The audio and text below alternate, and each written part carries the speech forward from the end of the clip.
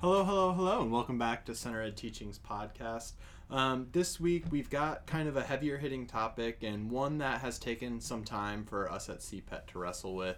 Last week was the 19th anniversary of Columbine, and there were walkouts nationwide kind of in response to the lack of response related to school shootings and gun control in this country. And so given kind of that memorialization and that student protest, we want to have a conversation about kind of gun reforms, school violence, mass shooting in schools, and how we make sense of all of these things together. And so this podcast will be a little bit different than one's previous.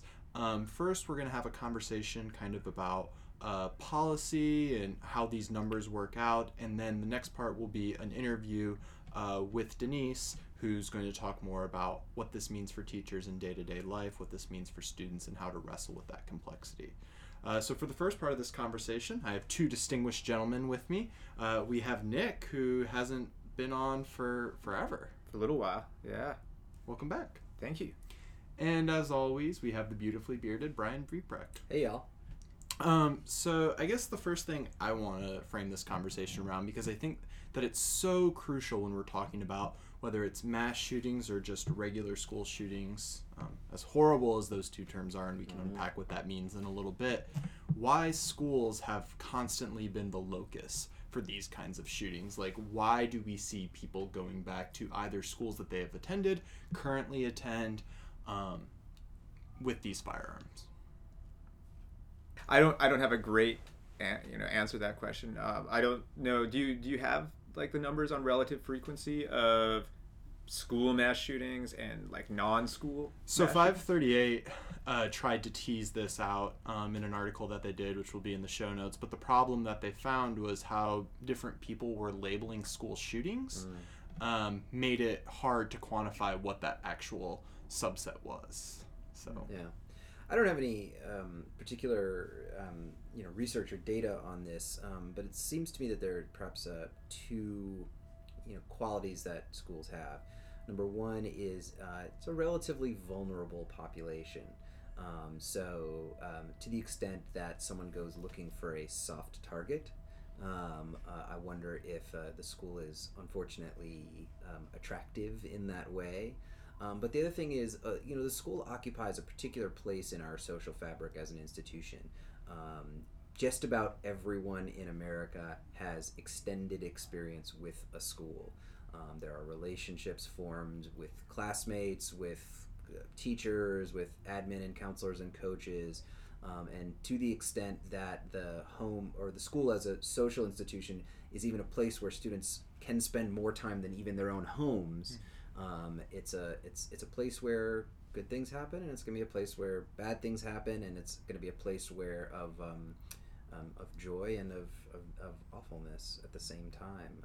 And so I wonder if just because it's a place that's there and we all go to it, and we all have feelings tied up in our experience in this kind of special social construct that we have. Well, and I think another thing to add to that, just like to piggyback, is the unique role that it plays also as a coercive sort of institution in childhood, right? Yeah. Unlike higher ed, where you maybe choose to go or choose not to go, as a child, until you reach the age of majority, this is somewhere you have to go. Mm-hmm. You have to be in some school or other throughout the duration of your childhood, and that can be, again, a really positive thing if it's a happy, integrated, affirming place for you to be. But if it's not those things, if it's a place that you find alienating and troubling, that coercive push to be in this environment, I think, could probably exacerbate some of those feelings. It could become a site of great anxiety and negativity as well, partly because you just don't have the option of not going. Right. So I want to ask a really difficult question that follows up to either of you, and I don't know if we can actually answer this, but Brian, you had said something about the vulnerability, right, of schools. And so in an article from ABC News in 2016, so it is out of date, they had cataloged 50 mass shootings at schools since Columbine, and they calculated 270 kinds of school shootings, whether that was considered a mass shooting or not, and those were statistics from the FBI. And I believe in those numbers too, to what you were talking about, Nick. It wasn't just K through 12, but also institutions of higher education. Right. Virginia Tech stands out Yep, absolutely. as one there. And so thinking of these, how many times this happens in this site of vulnerability, because when we're talking about policy debates and how we think about this, is there something about the school, not just people's connections to it, but I'm looking for the right words, that is less resistant to maybe welcoming people into the school itself? So for instance, in the Newtown shooting, you had a child who was the son of a woman who taught there, so like him showing up at the building, right, there's not necessarily resistance. In the Parkland shooting, over a month ago, it was a student who technically like shouldn't be at the school but was part of that institution. And so I don't want to say that guards are down, but there's something about the accessibility of it, in part because it is so central to American life. Is that part of the reason? Is that a correlation but not really a causation? Because I do think we have to tread lightly when we talk about this, especially as we get into thinking about institutional responses to this. Yeah, I mean, the idea that public schools in particular are public spaces, and they're open to anyone, or to varying degrees. Like, different schools have different security protocols, and I mean, certainly when you walk into a New York City school, you sign in with school safety, who are NYPD, and you show ID and all of those things. But there are plenty of campuses around the country and around the world where you just walk right in. The door isn't locked. There's no fence even, and so I shy away though from the idea of adding layers of security, or there's some sweet spot between open field and armed camp, and I'm not sure where that lies, but I've worked in an international school where before we went onto the campus, which was ringed with a barbed wire fence, they swept underneath our bus with a mirror. So like that's a very extreme security protocol, as opposed to the school I just came from this morning, where because the school safety officer knows me, they just waved me right in. So somewhere in the middle there is a place to a goal for us to set in terms of hardening the target a little bit, if you will. But what is this, the more layers of security we add onto a school, what is the message, like what is the hidden curriculum of the secure campus, or the repercussions? Yeah. So you're saying, Nick, were you about to say something? Yeah, I guess like even those two, like even having a school safety officer, to me, in my Canadian like school experience, even that's really foreign. Right. Like we had no such thing. You came and go as you wish. School was open. There was a sign, I think, near the door that said, "Visitors, please report to the office." It was sort of an invitation to report. Yeah. And with that said, we also did have fewer, per capita school shootings, and so we seem to have these even more open spaces, but at the same time, even less of this sort of violence. So I guess like just from that anecdotal experience, it's not clear to me, at least, what the relationship is between making schools more like bunkers and reducing harm. Right. Yeah, and so I just want to highlight something that you just said, because I'm not necessarily taking a stand on this, but I think that was in the question, is that we can make these correlations, but at what point are these correlations actually connected to some kind of causality? Or some third thing. Yeah, and what kind, and where are we stepping in? Because the example that you give would say that, yes, you have schools that don't necessarily have like the armed guards of a bank or something like that, but that's not necessarily the reason why you see these happening. And I want to return to this, but I also kind of want to get into some of the nitty-gritty about these school shootings. And so in the same ABC News article that I referenced earlier, 73% of shooters in these school shootings have no criminal record, right? No arrests, no indications that something was going to happen. 96% of the shooters are male, right? So these are like the knowns and unknowns, right? So we know it's predominantly male, but there's not necessarily predictive behavior that can be used to say like, this is someone who might lean towards this, so maybe we need an intervention here or do that. And so having this certainty in terms of like a gendered certainty, but not really anything else. How do schools respond to that? Maybe it's not the school's responsibility. Maybe it's the state's responsibility. Maybe it's the federal government. Because I don't hear that in the conversation. So much is it about gun reform and kind of getting rid of assault rifle weapons, but there's still this added layer of we have this knowledge that we know. How can we use it, or should it be used to help protect students in school? Well, I think it should most certainly be used. I think any knowledge we have that we can use to protect students in schools, we should use. In particular, this very, very clear genderedness of the shooters.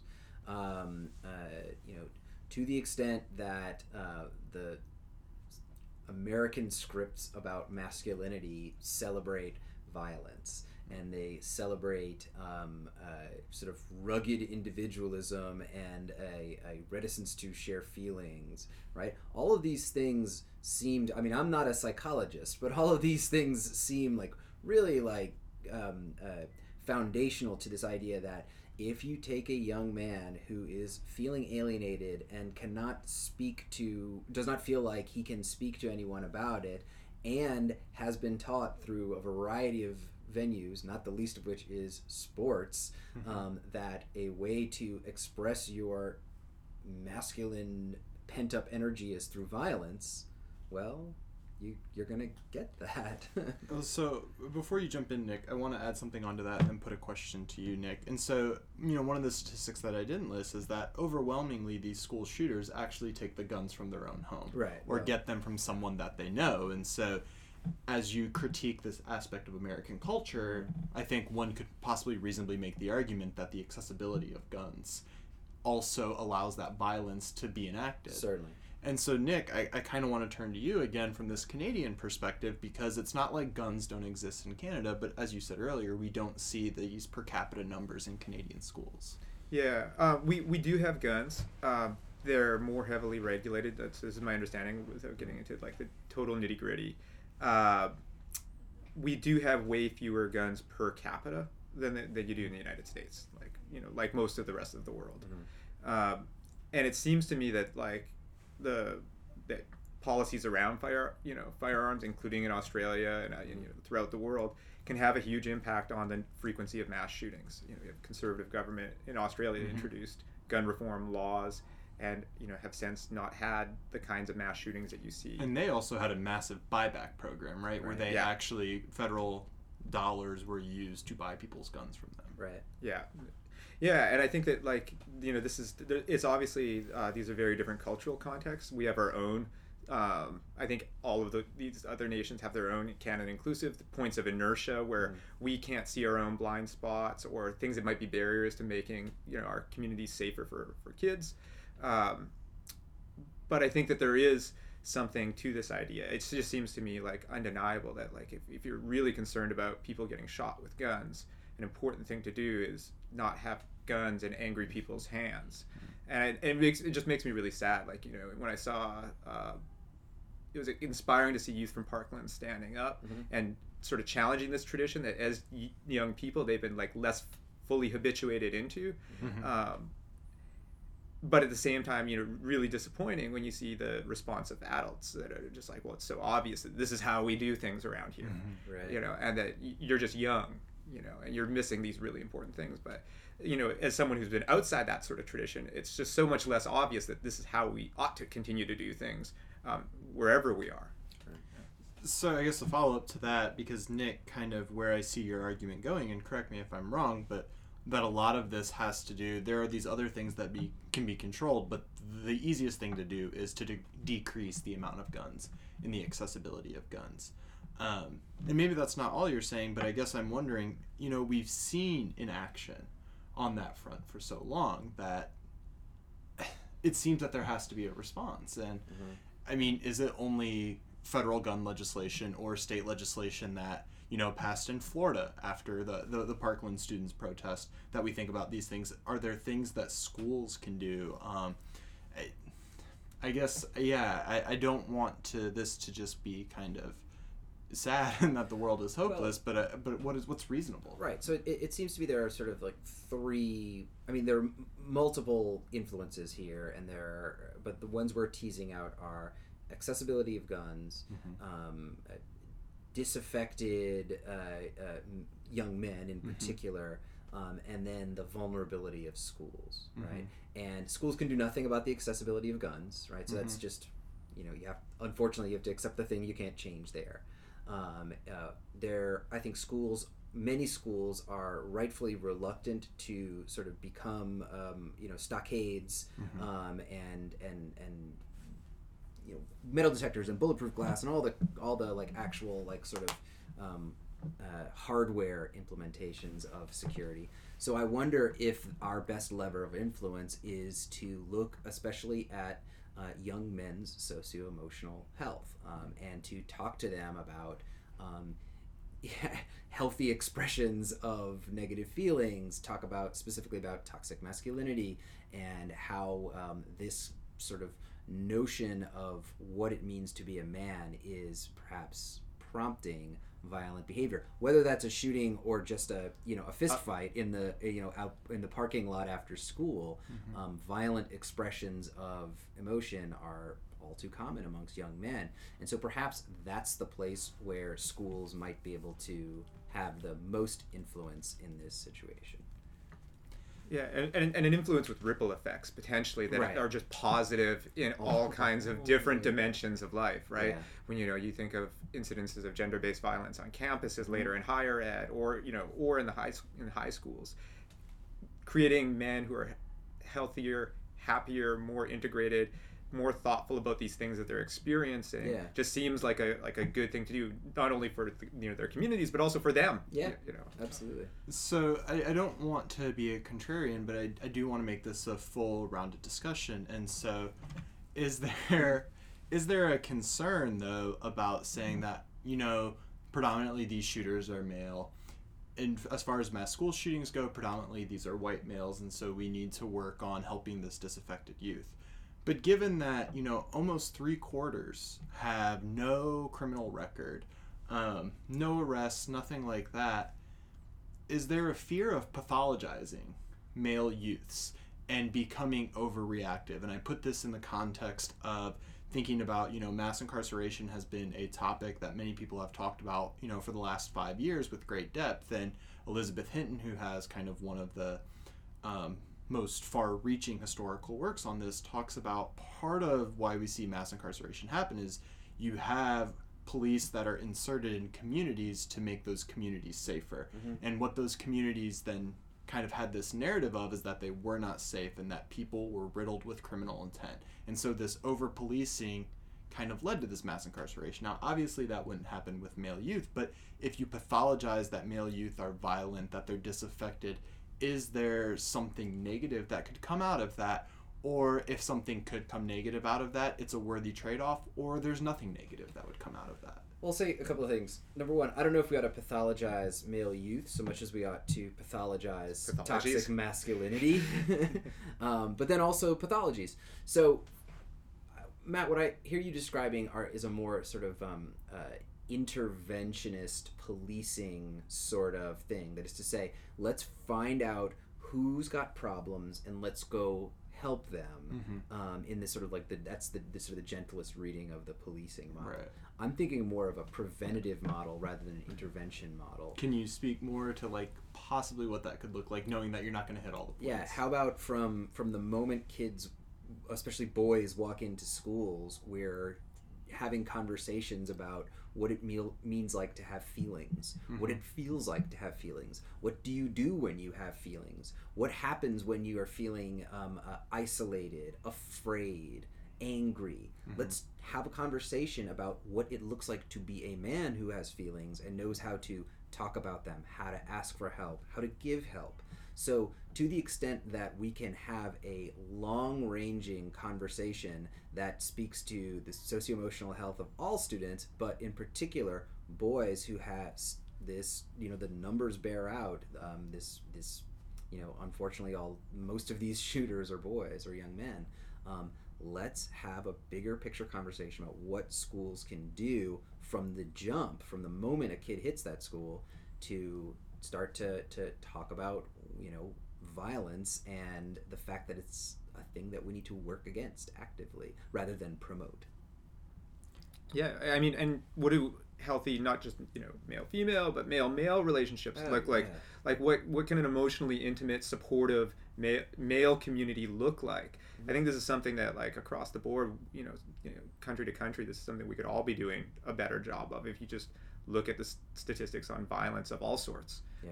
And I think that it's like a really important conversation, and it's one that, you don't have to be stigmatizing and saying, you three men are the broken men who we need to address. I think it's something that it's really a community-wide kind of focus that would be most beneficial to everybody. Yeah. And I mean, not for nothing, like the old trope of the man hug. I'm hugging you, but I'm hitting you, bro.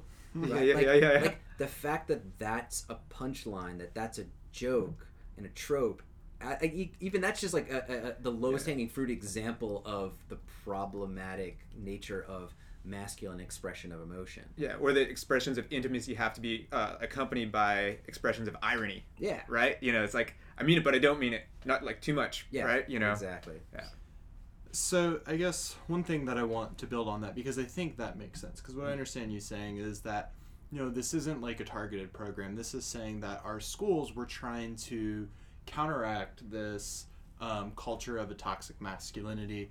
And though in some ways I think that could be really complicated, because I think that gets in the culture wars that we've seen over schools since the beginning of schools. But to me, in some ways, it's a clear path forward.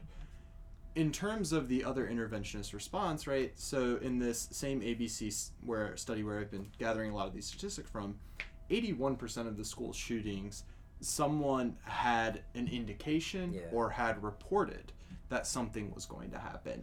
And so in some instances, such as the Parkland instances, there was a lack of action. Others, that action wasn't enough. So even if someone's not arrested, it seems that there are other barometers that might indicate this. How can those voices be leveraged? In what way is that information shared? How is that information responded to?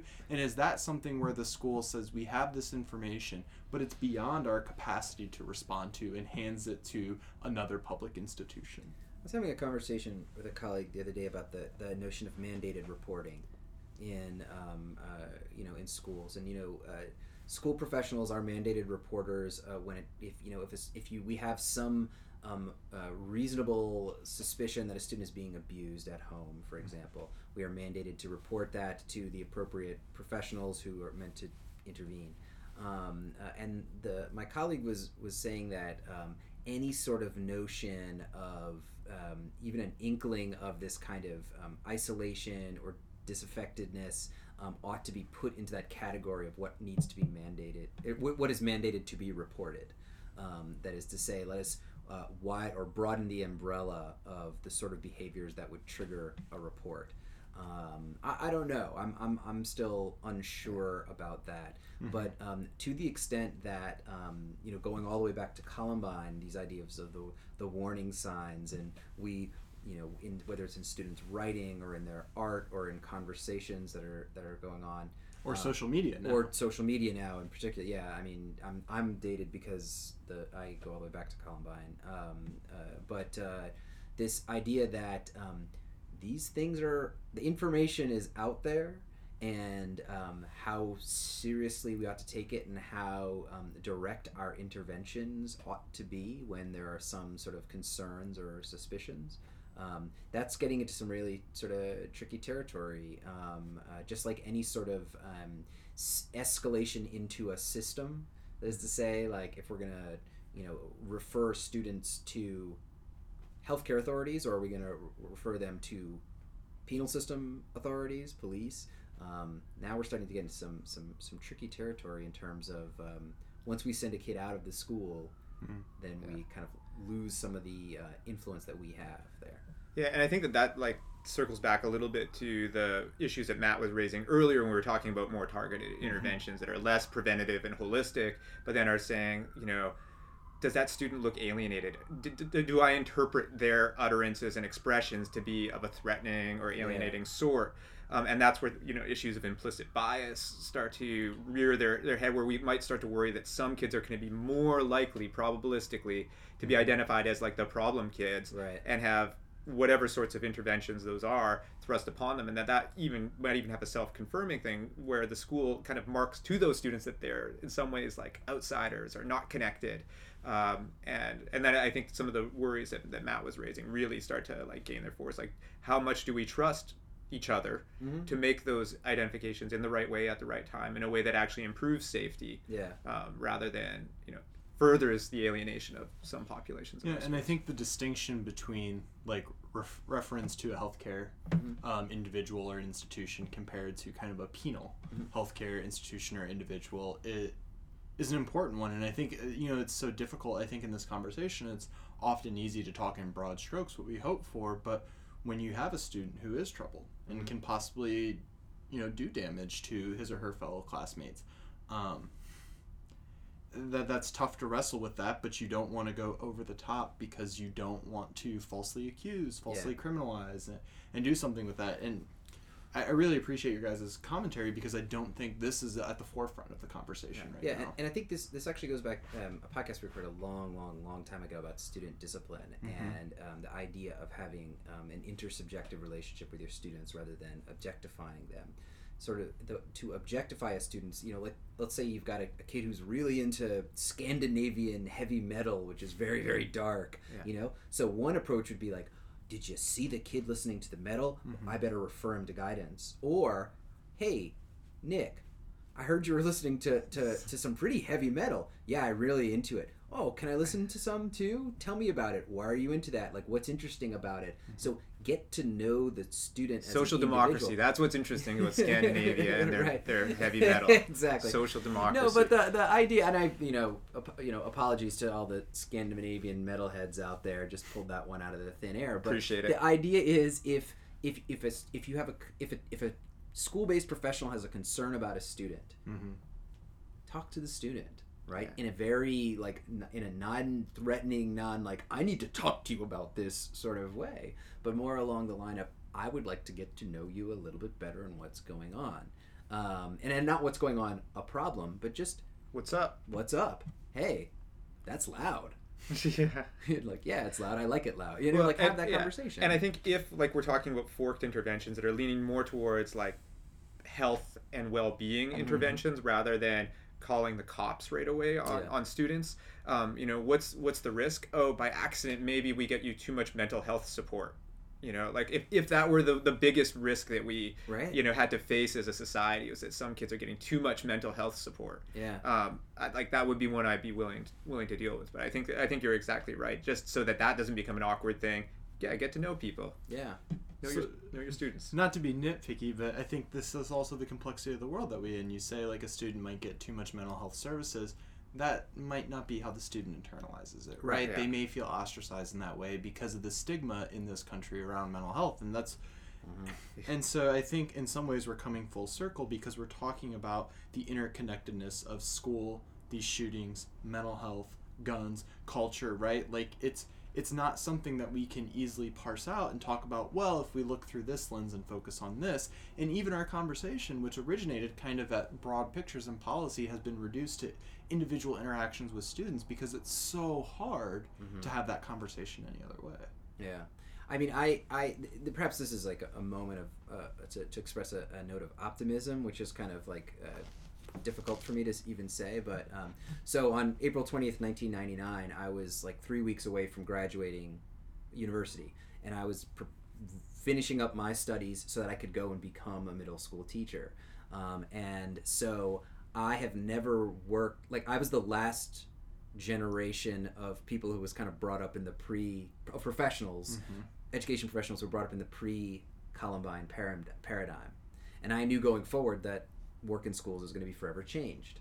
And that's how I've been working now for the past 19 years, and thanks for putting a number on that. But then also, I was reading some essays written by students. I was reading them this weekend, and a lot of students were talking about bullying, were writing about bullying, they were writing about depression.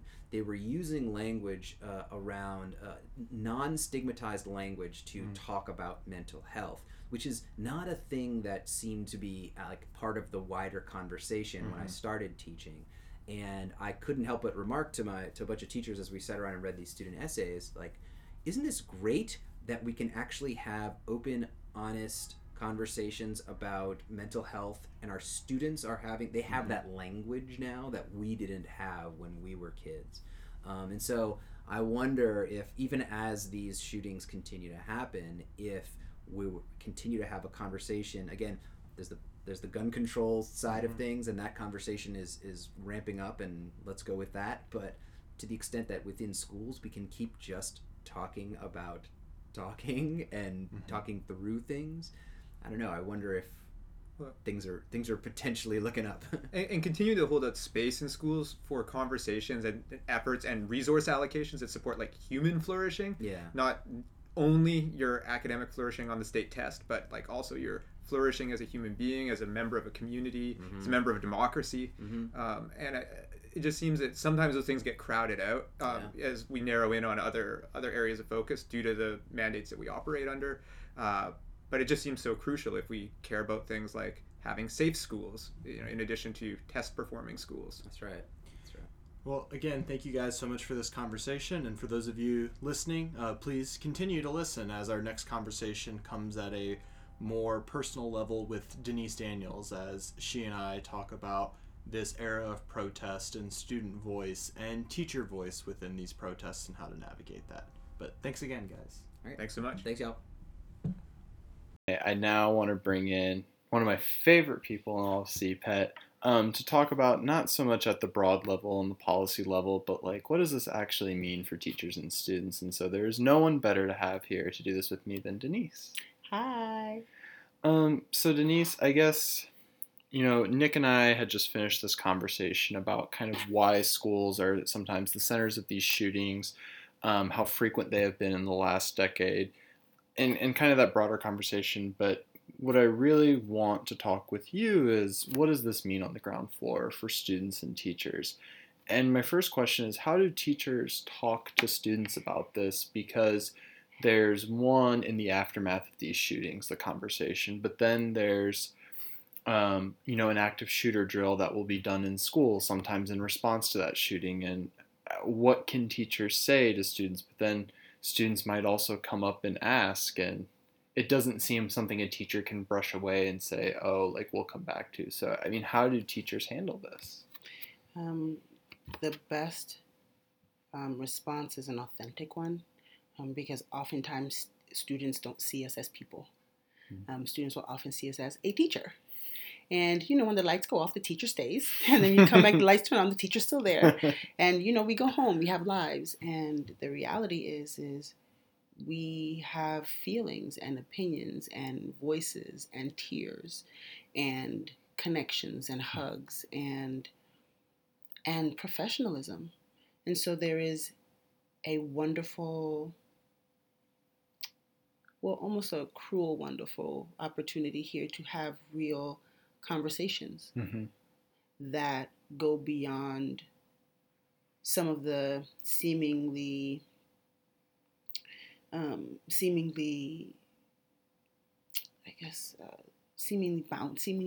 created boundaries, right? In that you get to have an authentic, structured conversation as well. Because when the conversation is structured, in response, not necessarily in reaction, you get an opportunity to hear all voices, because everyone has an opinion. Can you elaborate what you mean by in response instead of in reaction? So in reaction often has a level of, there's a level of like emotion that sometimes clouds some of the opportunities, because this is a difficult conversation. Make no mistake. What it offers here is a response is like a planned, set aside time where whatever comes up is going to be addressed. In reaction can sometimes feel very volatile, can feel very just responding to kind of the hot topics and the like versus a response is really creating a forum so that everyone can bring their opinions from their vantage point. And sometimes you don't even recognize that we're not standing at the same vantage point.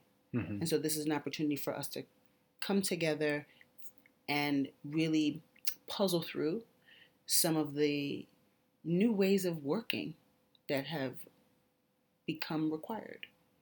So, I mean, I think what I'm hearing you say, and tell me if this is wrong, but that teachers, with how fast-paced the news is, with things like this, really have to think intentionally about how they want to have these conversations, because they have to anticipate them, because they're going to happen, and think about what is the way that I respond, whether that's an individual response, whether that's a cultivated space in the class to respond, to be able to handle that. Is that right?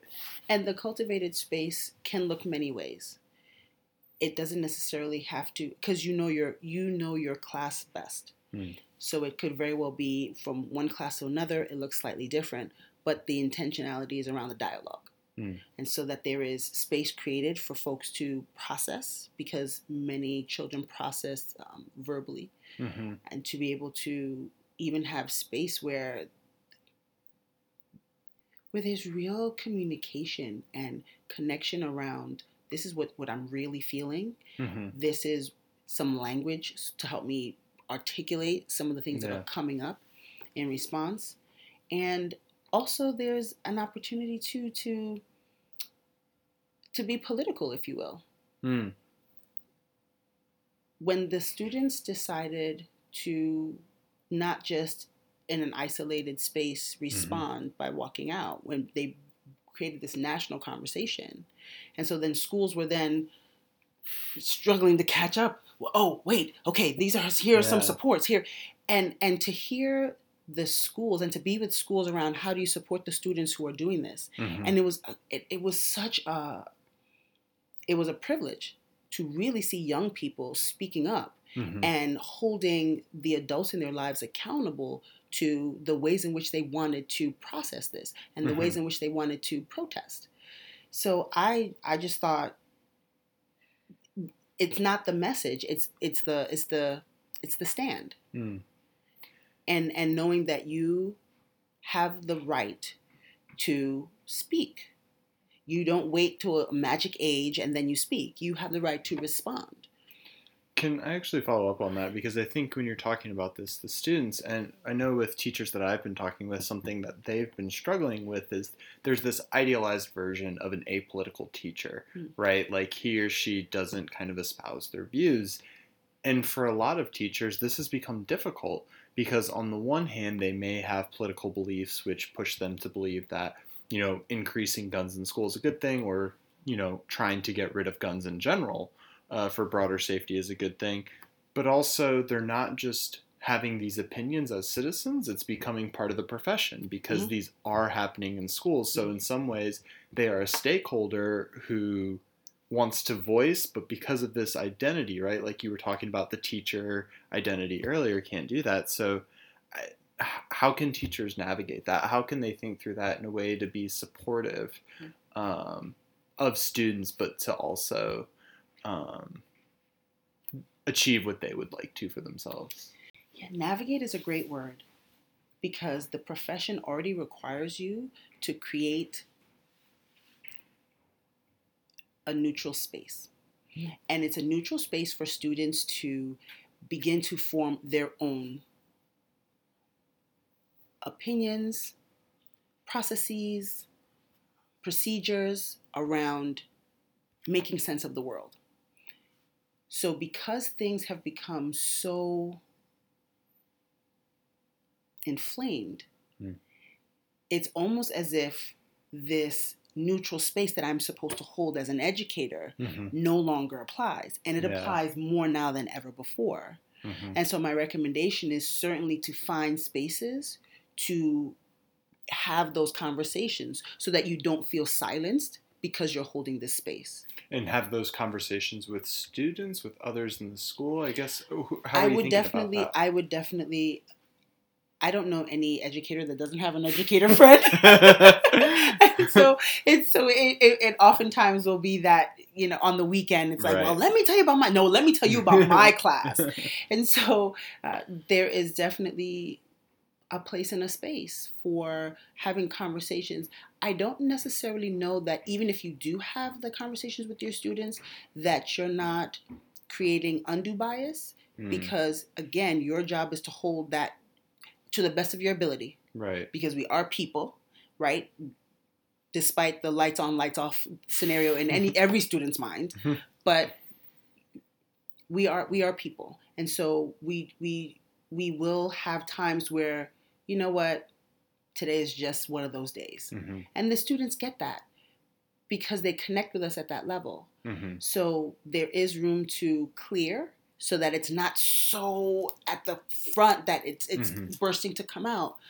But if there is a conversation that it's really professional to, at the very least, present both sides. Because then at least you get to speak your piece. And you also get to entertain the counterclaim, right? The counter argument. And I said entertain because I don't believe half that. No, I'm joking. But there is always an other side.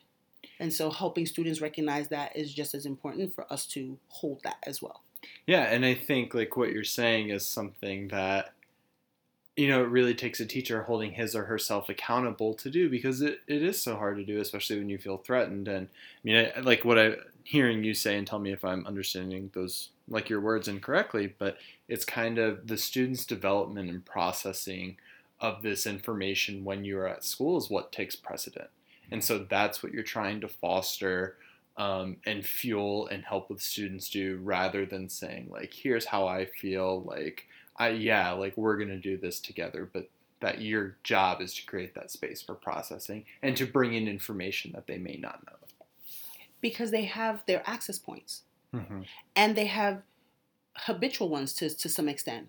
So as the educator, and even more as the curator almost of some of the information, right? Because gone is the day of educators know all. Right? Like, we're really curators now.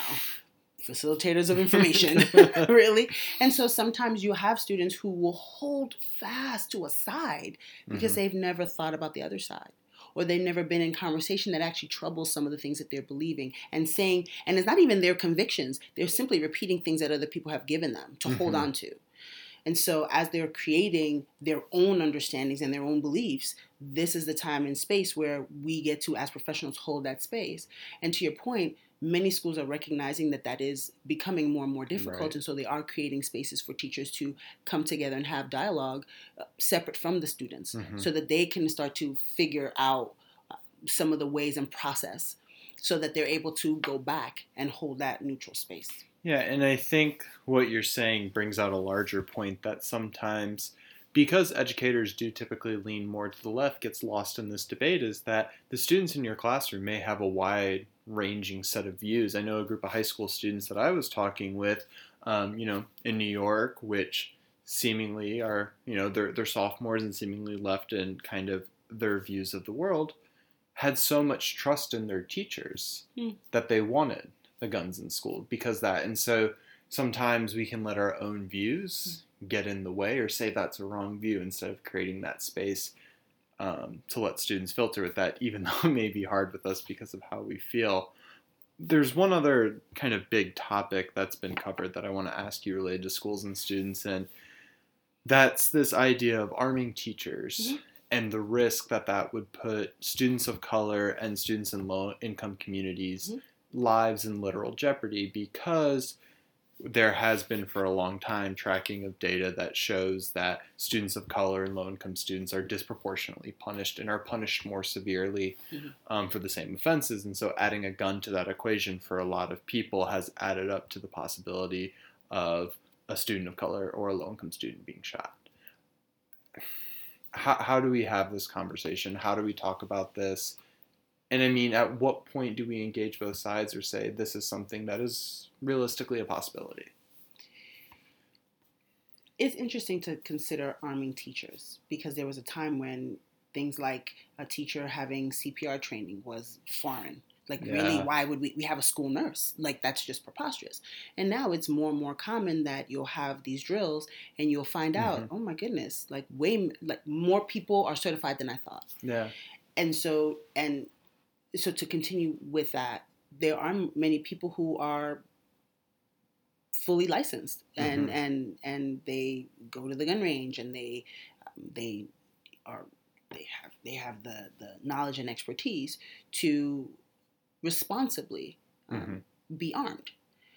That said, it begs a larger conversation, because when you have a disproportionate number of people who are in schools of color, teaching students of color, not people of color, right, that becomes a bit problematic, because when I am fearing for my life, I'm working through, fight or flight. And so are there things that can go wrong? Yes. But that can happen for anyone. And so it's such a nuanced conversation, because the conversation is simply, do we arm? Is not, okay, well then who gets armed? Is it the principal? Is it one teacher per floor? When you think through the logistics of it, like, okay, so you start to think of these seemingly simple, I was just talking about this today, like deceptively simple solutions that are beyond complex, because there's a whole host of things that come to the fore. And the unfortunate thing is in our country, we're still struggling with people really being seen as humans, not by color, by gender, by orientation. So as a country, we really need to work on acknowledging the humanness of everyone.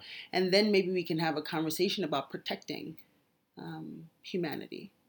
And so it's such a complex, we don't even have time to unpack. No, but all I mean, of I think this, but I think like what you're saying is really good, because, we're focusing on this specific aspect of it, but what you're drawing attention to is that the larger debate is just whether or not to arm, not even thinking about these little sub conversations that fall within that at its core is like a question of, how do we view each other? How do we view kids? And how can that influence how a weapon can be used? Because it's so easy to say a weapon, but what if the active shooter is a child?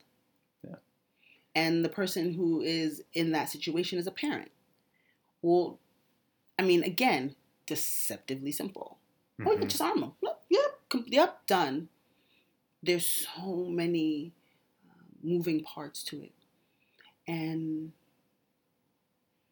I guess the heartbreaking piece is that so many times there are young people, because we didn't even discuss mental illness, and how sometimes you have undiagnosed mental illness that comes into play with people who are committing violent acts in school settings or in settings with young people. So there's just so many parts to humanity that we really need to get a responsible handle on, before we then start to think through these broad, they have a gun, we have a gun, done. I mean, it's not quite that simple. So I'm going to take that as a no. I'm going to take that as a no. But, I mean, I really appreciate your time today. And I think hopefully you've given a framework for teachers that are listening that maybe they won't follow to a T, but that can help them think about, how to create these spaces, to have conversations with their students, and how to maybe process themselves when we are living in a world that's so polarized, that every issue is, embedded with so many kind of perceived moral and cultural values without talking about the specific points that really make the simple so complex. Indeed. And just really being honest with yourself is the beginning of the journey, because it can be, again, deceptively simple to hide behind the persona. Oh, well, I'm a teacher, so it doesn't. No, you think something in there. Right. And you get to have your opinion and your feelings. And you also get to hold space for the students to process theirs as well. Yeah. Well, that's really helpful, Denise, and thank you so much for taking the time. And hopefully you'll be back soon. Yeah. Okay. Bye. Bye.